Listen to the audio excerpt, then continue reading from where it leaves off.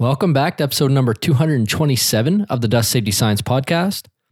This is the podcast for building a global community around process safety and industries handling combustible dust. I'm your show host, Dr. Chris Cloney. Today's episode, we are doing a safety share and a review of a flash fire during a furnace blowdown activity at a site. So these safety share episodes are quicker episodes. They're generally covering safety shares that are released through the community, through different groups that we follow that are relevant to industries handling combustible dust. We've done a number of these, including explosion at a wood pellet receiving port, a wood hogger fire and deflagrations at sawmills, questions like can combustible dust explode in a freezer, controlling the hazard is not removing the hazard, and testing of high-speed abort gates. If you want to get access to the previous episodes of those safety shares, we'll have links to all those in the show notes for this episode at dustsafetyscience.com/227. In today's episode, again, we're covering a safety share of a flash fire during a furnace blowdown activity. This is based on a manufacturing safety alert, which was recently released through the BC Forest Safety Council and through the Manufacturing Advisory Group in British Columbia. These groups release every month on at least these safety shares to industry, which includes things like failures to do lockout tagout, falls from height, forklift incident, working at height issues, dropping of heavy masses on site, and occasionally you'll see combustible dust fire and explosion incidents reported in there as well. It's a really nice system for the community and the workers and the sites in British Columbia to be able to report anonymously out to their competitors, to other folks who work in the same industry, to try to avoid these same incidents happening at other sites as well. So I really applaud those efforts. I'd sincerely encourage you to go to bcforestsafe.org and sign up for these manufacturing safety alerts. They're tremendously valuable in this case, and in many cases, they have images and photos, and they're really good to use to educate your team, educate the folks that you're working with on the type of hazards that can come up as well. And so in the case reported here, we will include a link to the manufacturing safety alert. Again, there's some photographs in there about this furnace and this fuel metering bin that's above the furnace, and the ledges that were being cleaned and attempted to be cleaned during this work activity as well. So the incident itself happened, it says day 2 after the furnace was burned out.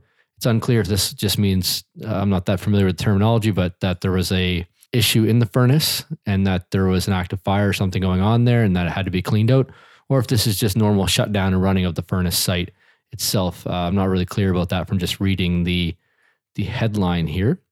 But regardless, at the time of the cleanout, there was smoldering down in the furnace. And this was about 8 feet away from the access hatch and the ledge that the employee was cleaning at the time of the incident. So I'm going to actually read through the description of the event as mentioned in the manufacturing safety alert. It says an employee was instructed to clean out the ledges in the fuel metering bin overflow door. He opened the latch door and found the ledges covered in hog fuel, but free of sparks. The material in the bottom of the metering screw, approximately 8 feet down, was smoldering. It doesn't say if he knew it was smoldering or not. Just says that the 8 feet down, the material was smoldering. The employee used a short air wand while standing over the hatch and blew down the ledges. While blowing down the ledge, a flash ignition occurred and blew a large amount of burning material into their face. The flash was a quick burst and left superficial singes on face, ears, neck, and hair. It did not burn his gloves, coveralls, hard hat, or glasses. The employee was seen at the hospital and returned with no restrictions. So it sounds like, fortunately, there was no major concerns, no major injury caused by this open air deflagration, by this flash fire on top of this bin. That just gives you an idea of the process that happened, which certainly could have caused a much more severe injuries to the employee that was doing the cleaning as well. So they make a couple suggested actions in this document after describing the incident here. And again, they do have a couple of pictures. They show this bin overflow hatch. They show the ledge. It's kind of hard to tell in the picture here, but the ledge, I guess, that had hog fuel on it where he was trying to clean out. And then they do show the view onto the ledge directly after the incident. So you see sparks and fire up at close to the top of the metering bin that suppose was ignited from the smoldering that was 8 feet down, it says.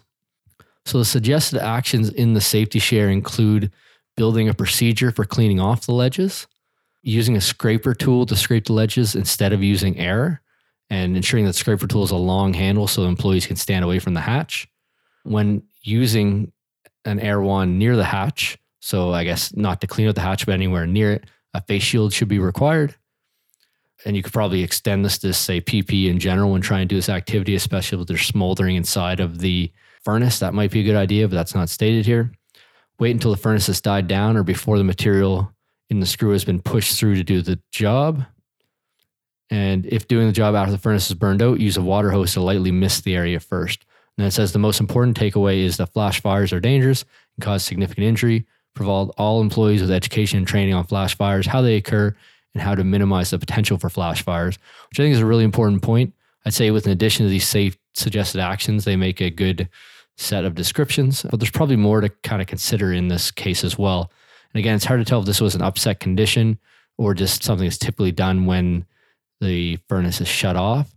If it's something that's typically done when the furnace is shut off, then and done frequently, then some of these things like scraper tools and that might make a lot of sense.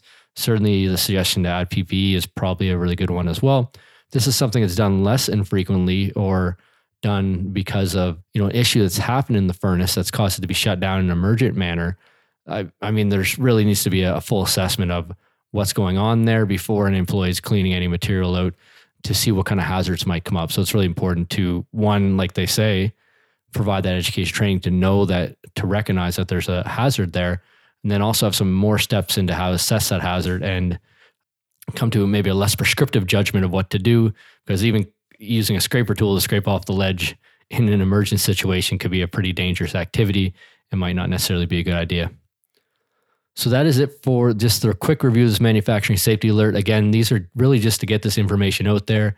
We get them an email and I want to get through the podcast to everyone around the world that might be working in a site that has this similar material, has a similar type of incident or accident that could happen or near miss that they might see, in which case you should go download the PDF of this, print it out, and show it to your clients as well or at the sites that you're working with. In conclusion, we have reviewed this incident, which was a flash ignition in a fuel metering bin over top of, or the overflow hatch of a fuel metering bin over top of a furnace. And one thing we didn't cover here, but it's probably worthwhile mentioning, is if you look at NFPA 652, section 8.4.2.6, and that's the section around compressed air blowdown, they have a number of requirements before you can use compressed air. This includes using other cleaning methods first. The dust must be below the MEC threshold, so the thickness of the dust must be such that it can't create a flash fire atmosphere. And all ignition sources or hot surfaces must be removed prior to using air blowdown, which I think all three of these probably suggest that this should not be used during cleaning of anything on or inside or near a furnace situation, unless that furnace has no smoldering activity going on or no active fire activity going on. It really probably indicates that NFPA 652 would not allow compressed air as a cleaning method for this type of operation, which is sort of what they're saying in the suggested actions as well. But I just want to make a point here that if you were looking at compliant activities, I don't think the compressed air blowdown will be compliant in, around, or near an active furnace or a furnace with smoldering combustion in it. So that's it for this episode. Again, I really appreciate the work that BC4 Safety Council does in putting these together, and the Manufacturing Advisory Group, and even more so, 1,000 times more so, the industries and sites that are allowing them to share this material anonymously out in these safety alerts. Tremendously valuable. I'm pretty sure that there's a good chance that this is going to save somebody else from getting flash fire in the face, which certainly is not pleasant and could be very, very dangerous under other circumstances as well. So there's a really good chance that this is going to stop somebody in British Columbia from making a similar mistake and have a similar challenge. I'm hoping that sharing it here on the podcast may also stop somebody somewhere else in the world from having this sort of issue come up as well. So if you have any comments, any feedback, you can send me an email at chris@dustsafetyscience.com or reach out to BC4 Safety Council, go to their website and sign up for notifications when these safety alerts come out. Other than that, I hope you have a safe and productive week ahead. I appreciate everything you're doing in issues handling combustible dust. Make them safer at the work they're doing with there every day. We appreciate it.